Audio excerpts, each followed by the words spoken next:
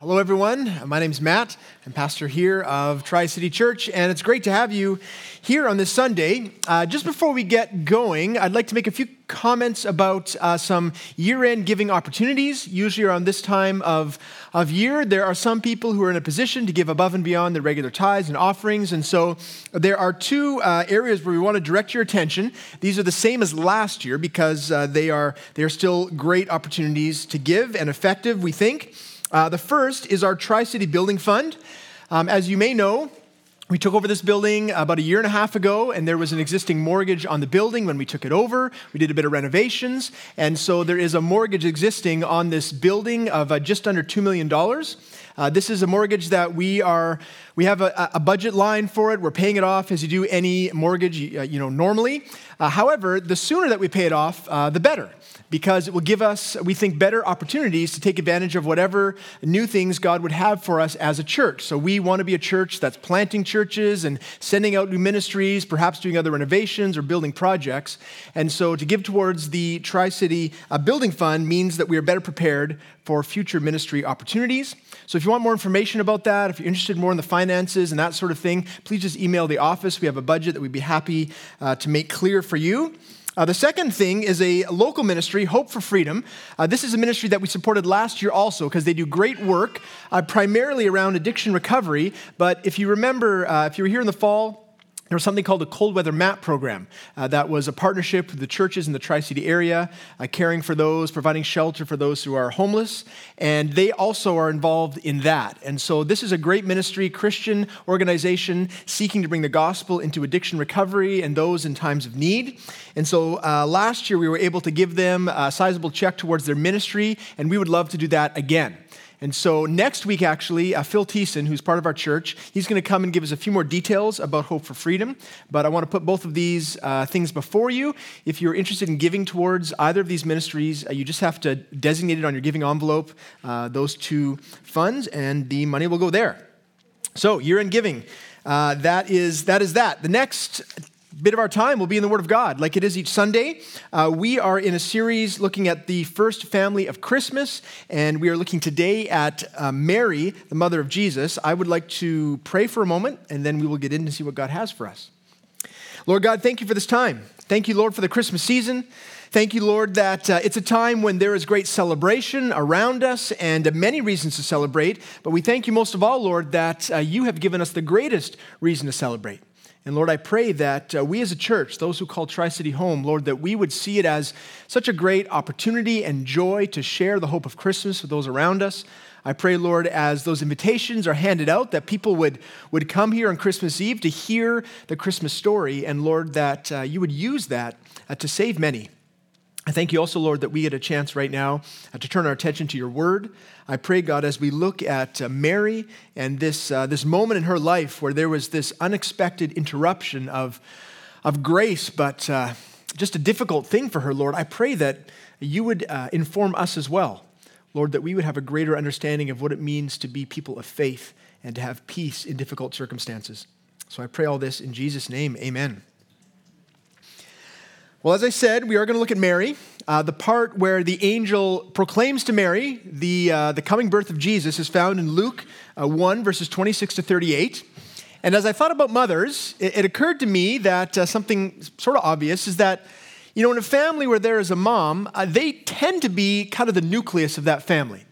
Moms tend to be the ones that give you a shoulder to cry on, those that sort of gather, everyone to be warm and well-fed.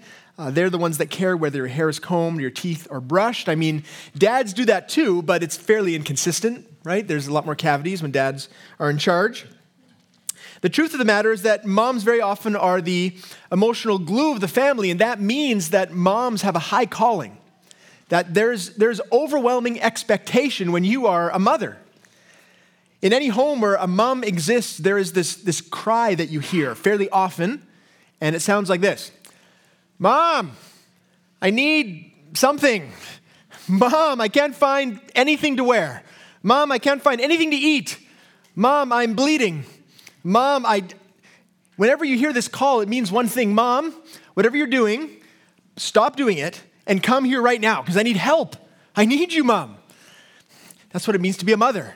It is overwhelming, especially when the call to motherhood is unexpected, especially when it's a call for the first time, and especially when the new mother-to-be is only a girl herself.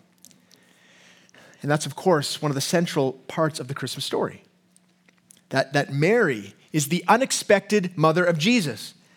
Mary, now we have this picture of her as being, kind of a glowing and snuggling Jesus in a bale of hay. It's all warm and golden and fantastic, and it may very well have been that way, but the truth of the matter is that this call to motherhood for Mary was also a huge upheaval in her life, something totally unexpected, something totally overwhelming.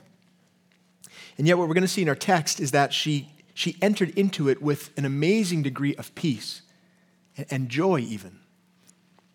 And so what we see in Mary is that her story is not just the Christmas story, it actually is the story of everyone who is living a life of faith, because we also have interruptions. And in her example, we can see the way in which we can enter into those interruptions with peace, trusting in our Heavenly Father.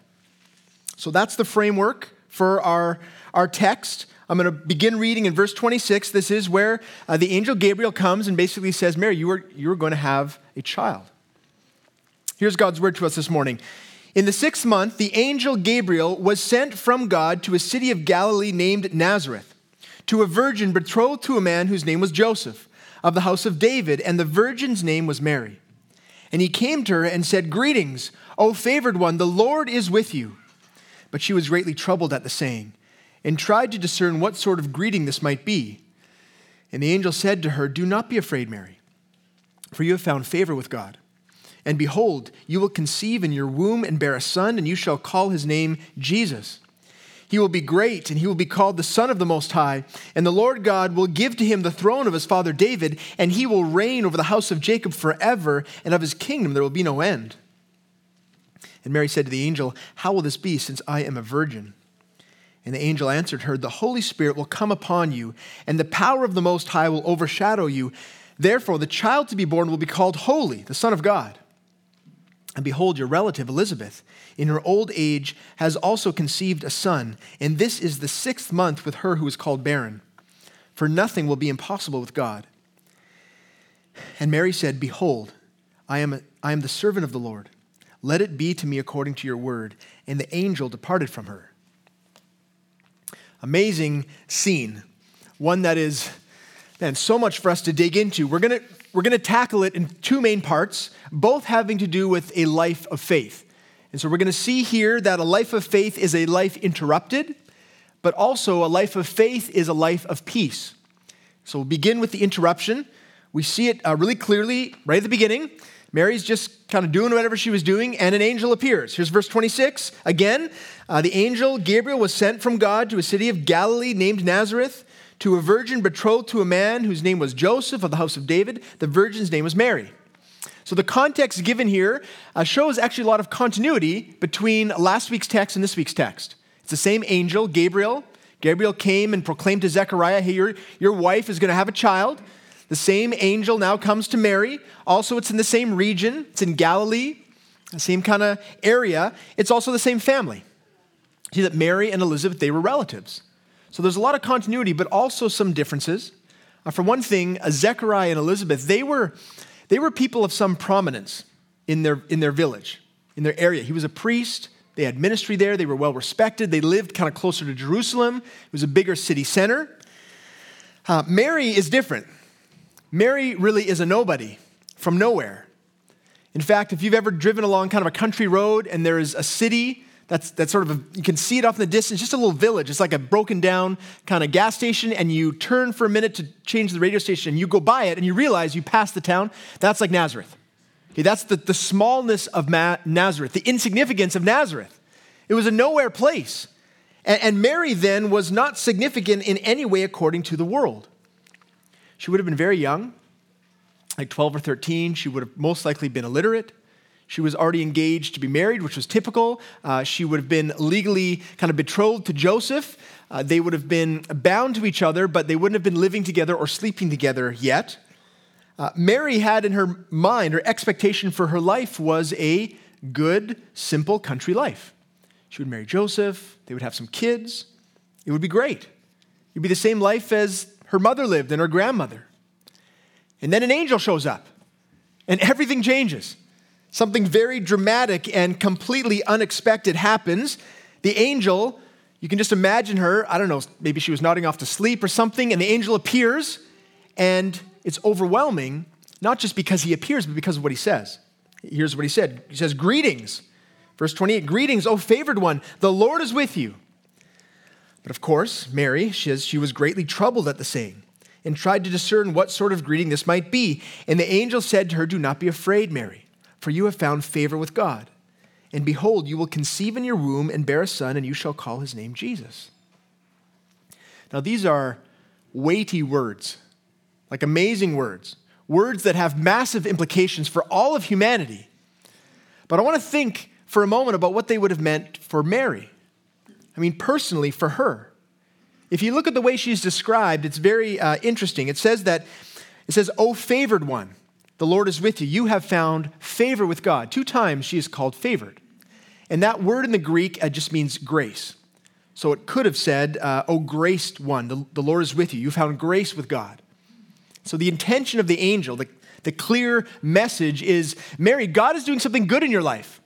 God is doing something benevolent and it's a blessing. This is a good thing. You're favored by God. Now, it seems pretty straightforward, but it's important that we pause here for a moment because this description of Mary has been misinterpreted. The Catholic Church has seen here a description of Mary as such, rather than her being just a recipient of grace, they see her then as a repository of grace, as a source of grace for the people of God. And the reason they came to that misunderstanding is because where it says there that she is favored, in the Latin translation of the Bible, way back hundreds of years ago, it's called the Vulgate, they translated that she was full of grace. That's a translation that is not accurate to what the Greek text says. Even Catholic scholars will admit that that's too strong, that she is full of grace. Because though this language was there, the Catholic Church developed a whole theology around Mary that said that she is someone to look to for help and for grace rather than just Jesus. In fact, it was in 1854 that the Catholic Church, Pope Pius IX, he declared what is now known as the doctrine of the Immaculate Conception. Here's what he said.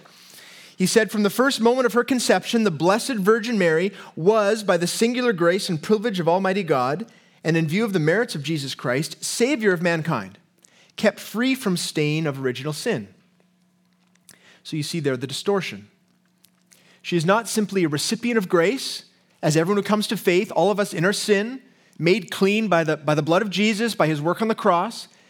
It's not just that, they push it further to say that she never had original sin. And that's why they began to speak about Mary as holy. And you see this in the sort of common prayer. This is a prayer that would be common for those in the Catholic faith. Hail Mary, full of grace. They would say, the Lord is with thee. Blessed art thou amongst women, and blessed is the fruit of thy womb, Jesus. Holy Mary, Mother of God, pray for us sinners, now and at the hour of our death. Amen.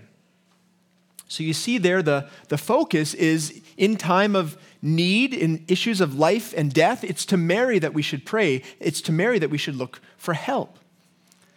But the problem with that is that the text itself does not give us that impression at all. In fact, it's really just the opposite. The focus is not on her, but on her son. See, she is never called holy. But it says in verse 35, the child to be born will be called holy, the Son of God. Mary received undeserved blessing from God, grace from God, a real blessing for her, just as everyone who comes to faith. But she is not the one who then has the grace to bestow on others. In fact, the whole emphasis of the text is on her son. Look at verses 32 and 33. It says that he will be great.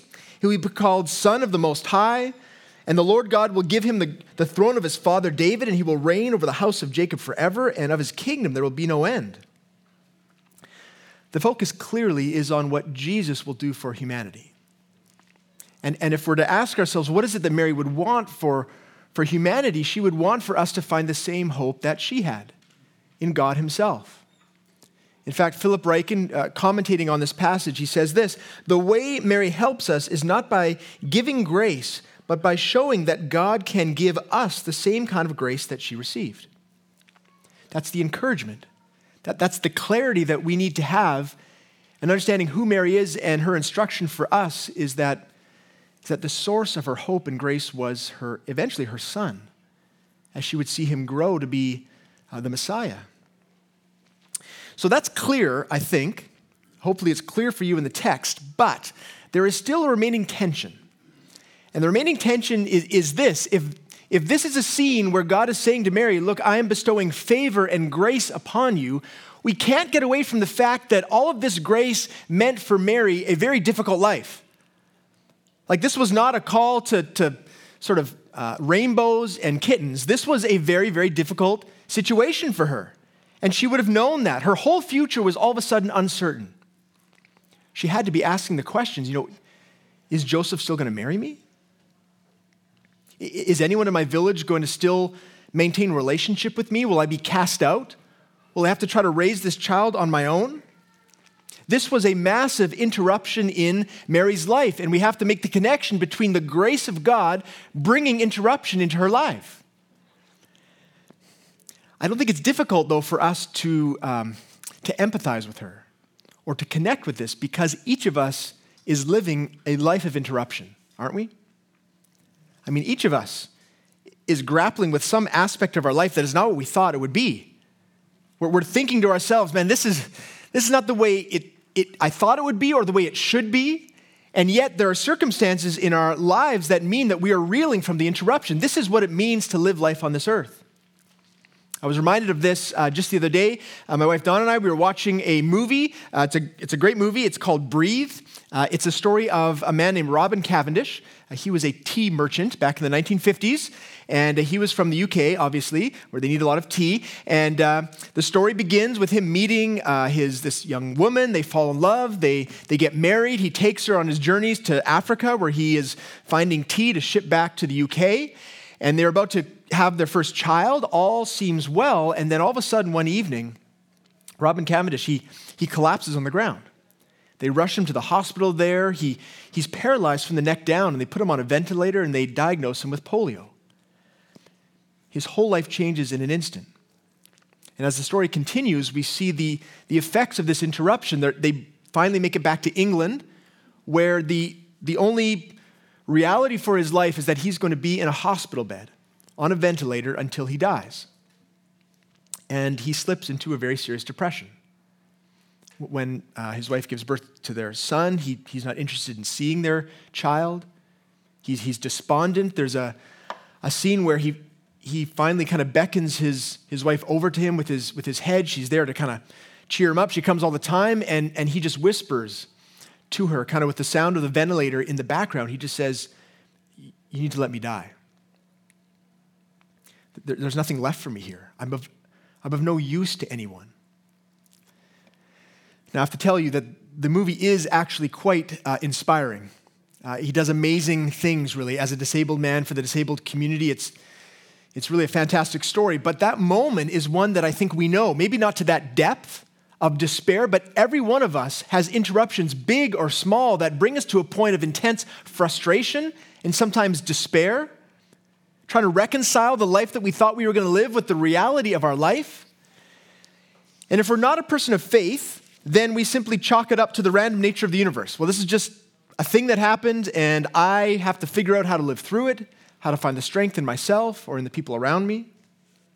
For Christians, though, we believe in a God who is sovereign, which means that everything in our lives comes through the sovereign hand of God, which is comforting, but also sometimes makes these interruptions even more difficult to swallow. Because we have in our mind the idea that if God is all-powerful, which he is, and all-loving, which he is, then he will use all of those resources to bring about the completion of all of our plans. Right? Isn't that what God should do? That I have great plans for my life, and so I'm praying about them, and God's going to make them happen, and then something different happens, and we're thrown for a loop. Right? We're brought face to face with the reality that God's plans are not our plans. That his plans are different and better. See, we want in our life immediate success, but God wants for us to grow in good character. We want the immediate comforts of this world, the pleasures and happiness of this world, and God wants for us to find our hope and our joy and comfort in him. We want a life of greatness. And God wants for us to recognize the greatness of his Son. So we know theologically, theoretically, that this is true, and yet interruptions, they are never theoretical. They're never just something out there. There's something that happened to us right now, very practically, which means that we're always caught off guard. We're always like, well, I knew that life wouldn't be exactly the way I thought, but I didn't think this would happen. It sends us reeling, and really, it makes it difficult for us to live a life of faith with peace. But with Mary, this was a very sudden and dramatic interruption in life, and yet we see in her a breathtaking response of faith and peace. Her life was turned upside down, and yet she responds with a declaration that can only be described as faith-filled, as peaceful, as joyful. So I want to turn our attention now. We've seen the life of interruption, recognized it in Mary's life, and I think in our own life. But now look and see the life of peace that Mary shows us. What I want to do is jump to the bottom, just to the last verse in our text, where she has this amazing statement of faith, and then backtrack and see how she got there. So here is Mary's statement. Remember, she's a young girl. She was probably just sitting there thinking about what she would do the next day or later on in the day, and all of a sudden an angel appears.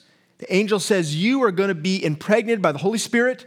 You're going to be mother to the Son of God, that this is all by God's hand and by God's favor. And here is her response. Behold, I am a servant of the Lord. Let it be to me according to your word. And the angel departed. Have you ever heard a more faith-filled statement than that? Have there ever been words that are more packed with conviction and trust in who God is? These words, they rival the words of Jesus himself, who says in the garden, Lord, not my will, but yours be done. These words put to shame all of the great men of faith in the Old Testament. Just think about Moses. When God comes to Moses, he says, Moses, I want you to lead my people out of slavery. What's Moses' response? It's not this. His response is, Lord, I don't talk super great. I stutter a bit. There's probably someone else who could do a better job. He's hesitant. He's reluctant. What about Gideon? God comes to Gideon in the time of Judges, says, I want you to liberate my people. Gideon says, Lord, I'm the weakest man of the weakest tribe. There's got to be someone better that you could use. He's fearful. He's doubting. What about Jeremiah? Jeremiah, God comes to him and says, you're going to be my prophet. And Jeremiah's response is, I'm kind of young. I don't know if you know this about me, but I'm very young and inexperienced. There's got to be someone better. Even Zechariah, Mary's relative, who's a priest of God, when the angel comes to him and says, look, your wife is going to have a child in her old age. It's going to be a miracle. It's going to be fantastic. His response is, how can I believe you? How can I believe this is true? This is too much. All of these men who have faith to a degree, but when God interrupts their life and gives them a task that is difficult, they all respond with hesitancy, but not Mary. Mary, her response is one of conviction. In fact, you see even in the tone of it, there's even a joy there, because the word that she uses is behold. And behold means behold, look, take note. It's what the angels always say when they come to talk to him. Behold, there's good news coming. Mary has an attitude of peace, and even there's a tinge of joy there in this very, very difficult time. And so the question that we should be asking ourselves, how do we explain this? How do we understand Mary's response? And more than that, how can we be instructed in our own interrupted life to have a response, to have an attitude of peace in the way that Mary does? So that's what we're going to do. We're going to ask that question, how does Mary have peace? And I want to direct us to three things that we see in the text about Mary that have led her to this statement of peace. The first thing we see in her is that she has a humble heart. See, when someone is humble, it means that they see themselves and they see God in the right perspective.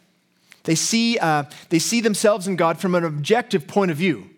Because objectively speaking, we can see that God is great, God is wise, God is all-powerful, God is all-knowing, and that he is the creator, and we are dependent. That our wisdom has limitations, our strength has limitations. We can see this objectively, but the challenge is that's not usually how we see ourselves. We usually see ourselves from a subjective point of view. We tend to think that we are very wise, and that if people would just listen to us, they would see how wise we are.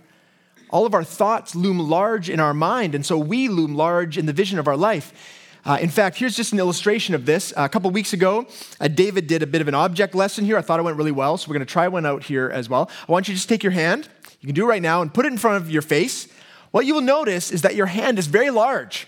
It seems massive. In fact, you can squish my head. I can squish yours, right? From this point of view, man, my hand seems big and powerful. And yet we all know that's not the case.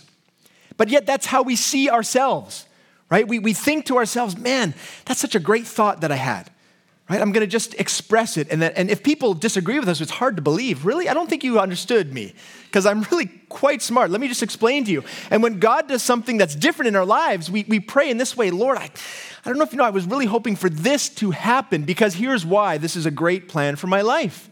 We have difficulty accepting correction or instruction from anyone else, even from God. But Mary didn't have that problem.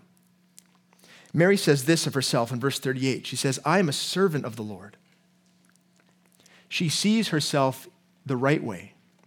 She doesn't think low of herself. She thinks rightly of herself. She is a servant of her master, of God whose wisdom is perfect and love is perfect. And so that means that she rightly sees herself as the receiver of life plans from God. And so she accepts it in light of his good character, in light of his power. And she recognizes who she is in relationship to him. And so my question, in light of this response from Mary, is what about you? What about us? How do we feel when there are interruptions in our life? Do we see them as undeserved hardship? Are we frustrated greatly because God is messing with what the perfect plan we had for our day or our year? Do we recognize that we have inherent limitations as simply being a human being, that there are things we can't know, ideas that we have that are not great, that we are fallible? And do we see that in the right perspective, the right point of view of God himself, almighty creator, loving God? That's the difference between a heart of pride, one that is full of ourselves, or a heart of humility, one that is full of the riches of God. And for Mary, that brings a peace in this very, very difficult situation because she trusts God, that he's bringing this into her life. The humility, though, is not a mindless humility. That's the second thing that we see here. She has a humble heart, but she's not a mindless drone. We see in her that she is very, very thoughtful. And there's a couple reasons why I think this. Look in verse 29. As the angel first proclaims to her what's going to happen, here's what it says about Mary. It says she was greatly troubled at the saying and tried to discern what sort of greeting this might be. Now the verb there gives the idea that it's a continual action. So Mary is continually trying to discern. She's trying to figure out what the words of the angel, how they are favor for her. The angel comes and says, look, you're favored by God. He begins to describe all the things that are happening, and notice the presence of mind. She's a 12 or 13-year-old girl. An angel of the Lord just appeared. She doesn't hyperventilate. She doesn't scream. She's not like running around. She's not weeping. None of that. She's focused. She's listening to what the angel said. And she's trying to figure out what kind of greeting is this? How is it that this is actually good for me? And this pondering, this thoughtfulness leads to a very reasonable question. The question is found in verse 34. Mary said to the angel, look, how will this be since I'm a virgin? She's taking in all this majestic language, and she comes to the point in her thinking where she's like, wait a second, there's a missing piece here. I have never been with a man. So how is it that I'm going to have a baby? And the angel seems to think this is a very good question, and he responds both with greater detail and also with greater encouragement. Look, you'll find it in verse 35. The angel answered her then, the Holy Spirit will come upon you, and the power of the Most High will overshadow you. Therefore, the child to be born will be called Holy, the Son of God.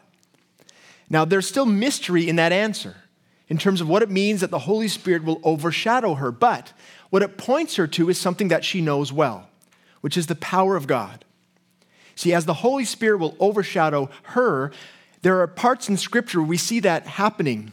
For example, at the time of creation, it could be said that the Holy Spirit overshadowed the waters at the time of creation.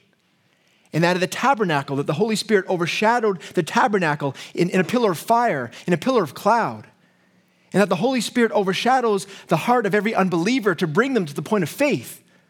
What's being pointed to here is the fact that God is a God of power. God is a God of miracles. And Mary, what's going to happen in your life is a miracle by the Spirit of God. And so she is given greater detail. Of course not, we can't understand all of that. This is the doctrine of the incarnation, stated plainly, and yet there's massive mystery here. But it's not complete mystery. We know the source of the power. It's God himself, the one who brings the dead to life, the one who is the origin of life. And so in that, there is help for Mary. There's detail given. But it's not just detail that the angel gives. It's also encouragement in the form of a sign. Verse 36, the angel continues, "And behold, your relative Elizabeth in her old age has also conceived a son, and this is the 6th month with her who is called barren, for nothing will be impossible with God." And so here we have what I think would have been really, really encouraging for Mary. To know, like when the angel mentioned Elizabeth, that's someone she knows well. She knows that Elizabeth all her life has been heartbroken that she doesn't have a child, and she also knows that she's way past the age of childbirth, and yet the angel is saying she's already pregnant. She's been pregnant for 6 months. It's evidence that the impossible is possible with God. And you can just imagine Mary thinking that, what? I can go and see Elizabeth, and when she would see her great with child, and it would be confirming. It's such a gracious thing for God to encourage her in this way. So what we see with Mary is that she thinks deeply about the situation. She questions genuinely from a heart of faith, which is different than Zechariah. Zechariah questioned from a heart of doubt, right? He couldn't believe what was happening. Mary says, I believe, but I'm confused. And that's very true for most people who are living a life of faith. That there will be things in our life, things in the Word of God even, that we'll come to and we'll say, God, I believe you, I believe what you're doing, I know you're present, but this part I don't get it. I'm unclear. Lord, would you help me? Those who live a life of faith will have many questions, and we will ask them from a heart that is full of faith and a mind that is engaged. And God will respond through his word and through the ministry of the Spirit so that we will have greater clarity. And most often it will bring us to a further point of conviction, which is what happens with Mary. She's thinking deeply, she's wrestling, she's receiving from God. And the third thing we see is that she is submissive in her trust in God's word. This comes at the last part of her statement there. She says simply, "Let it be to me according to your word. I trust you." This isn't naive optimism, I don't think. This isn't like a candy-coated faith that just says, well, I'm going to just trust God and everything's going to be great. Because clearly it was not going to be great. It's not going to be easy, right? She knew that she was going to have to very soon live in a village where she would be showing, and that people would recognize that she is with child. She knew that very likely this would mean that Joseph would not marry her or accuse her of adultery. Very likely it would mean that the village would cast her out, see her as a sinner, as an unwed mother. And there's a very good chance that she would have to raise this child on her own, and yet she says, "Let it be to me according to your word." How does she say those words with such peace? Well, it's because she doesn't just trust the word, she trusts the author of the word. See, God is the one who sent the angel. The angel is speaking the word of God. And so Mary, in saying, "Let it be to me according to your word," is saying, God, I trust you. I trust your power and your love in my life. I trust your goodness, that if you say that this is going to be favor in my life, that I believe you. I trust you. Do what you are going to do in my life, because it's to you I look for my hope and for my peace.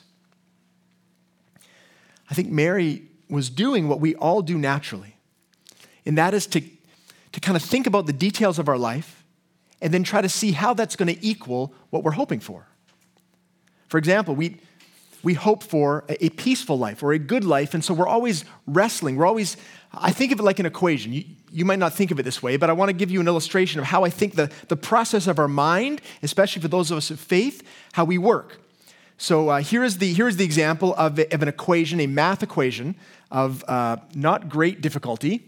Here in an equation, the way equation works is that there's an equal sign in the middle, and the two sides, for it to be solved, for it to be true, and they need to be equal. Right? So obviously, on the one hand, we have 3 times 7. The variable, the unknown there is n. For this to be solved, that n has to be 21.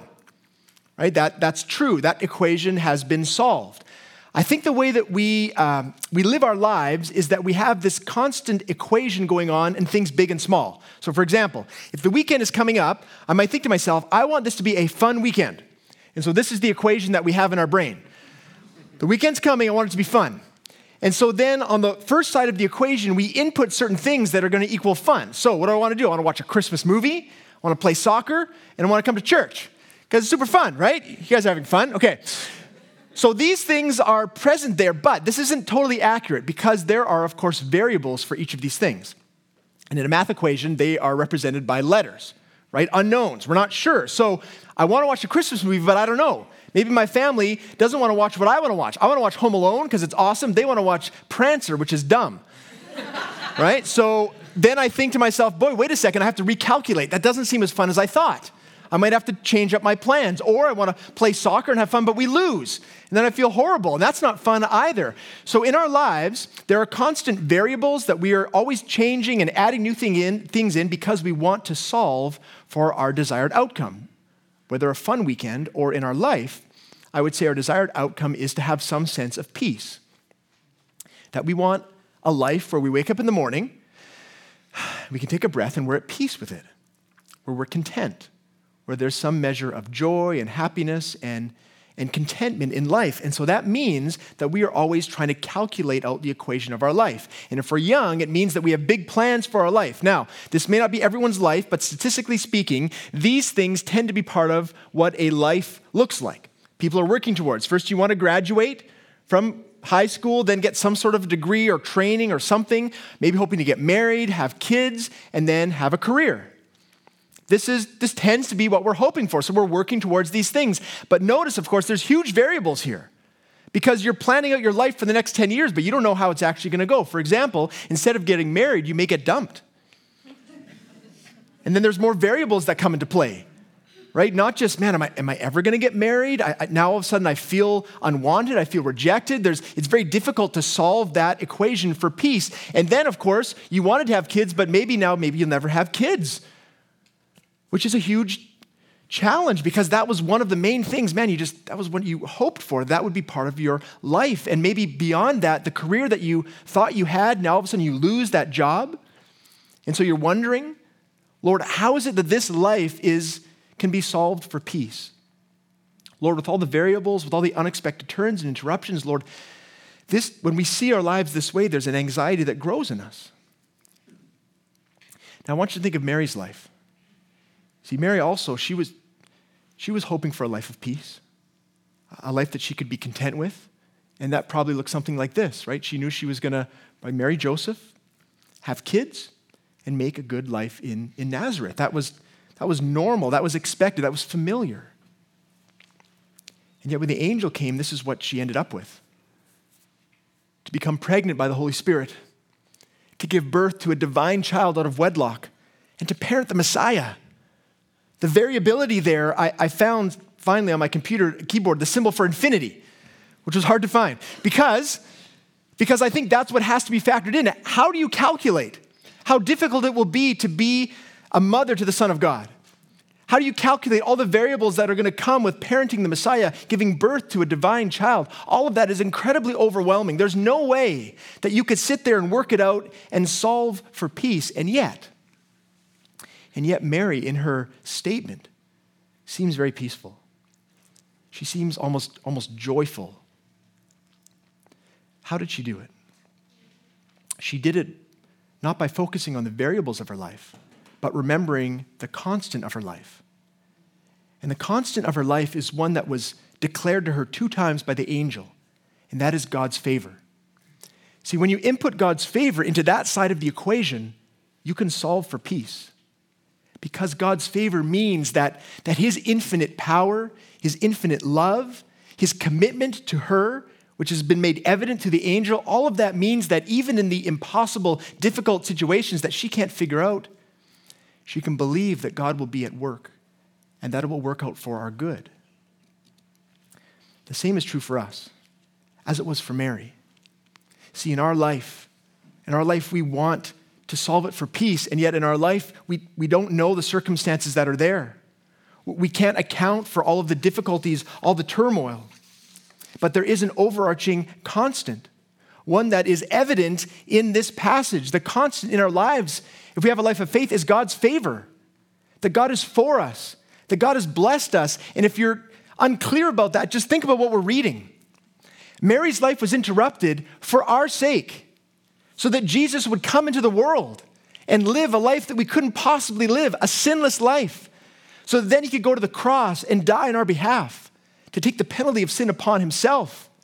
The love of God, the grace of God for everyone here is evident in this story of this young girl whose life was interrupted and yet believed that God was still at work. See, I'm not sure what the equation of your life looks like today. There may be some things on one side of the equation that are totally unexpected, that are overwhelming for a whole bunch of reasons. So my question to you, if you find yourself in that place, if there's this lingering sense of anxiety and unrest in your life, I need to ask you, do you know the Lord? Do you have the constant of God's favor in your life? Do you believe and know that God loves you, that the Christmas story is about him evidencing that, him demonstrating his love and sending Jesus for you? And if you do have faith, have you forgotten to factor in the constant of God's favor in your life? Have you spent all your time trying to wrestle with the variables? And it's left you with this pit in your stomach because they never work out. What we see here with Mary is that when we factor in God's love, God's favor, that our lives will always solve for peace. Because with God's favor comes life eternal. It comes a love that is both sacrificial and intimate and caring. We see it in the story, the whole Christmas story. We see it in this moment where God is bringing into the world his Son for our sake. My hope for us today is that we would be encouraged again, that this would filter through our minds, and that as we look at our lives, as we go through our week, that we would be reminded time and again of the words of the angel, that we are favored like Mary, that God's favor is upon us. And I also hope and pray that these words of Mary, I'm going to end with them, would also be the words that spring up from our heart. Let me read her words one more time. She says, "Behold, I am the servant of the Lord. Let it be to me according to your word." May that be true of all of us. May that spring up naturally in our heart when we are mindful of God's favor and blessing in our life. Let's pray together. Lord God, I do thank you for this text. I thank you, God, for Mary. Lord, an amazing woman of faith, God. I thank you so much for her, God. I pray, Lord, that we would be greatly encouraged. I pray, Lord, for those of us who are struggling with a life right now that has so many variables that we just can't compute, Lord, I pray that you would help us to remember that your favor is upon us in Christ. And Lord, that because of that, there is always a peace to be had. Lord, I pray that we would remember your power and your love as evidenced, as shown here in the work of your Spirit. And I pray, God, that you would help us to not lose hope, but to return continually to the foot of the cross and to remember and be blessed in Christ. And Lord, I pray especially, Lord, for those of us who are really struggling, God, I pray that we would feel your presence today. Lord, we thank you for the Christmas story, Lord, because it is one of hope, not impersonal, but one that is very, very personal, Lord, for each one of us. We pray this in Jesus' name, amen.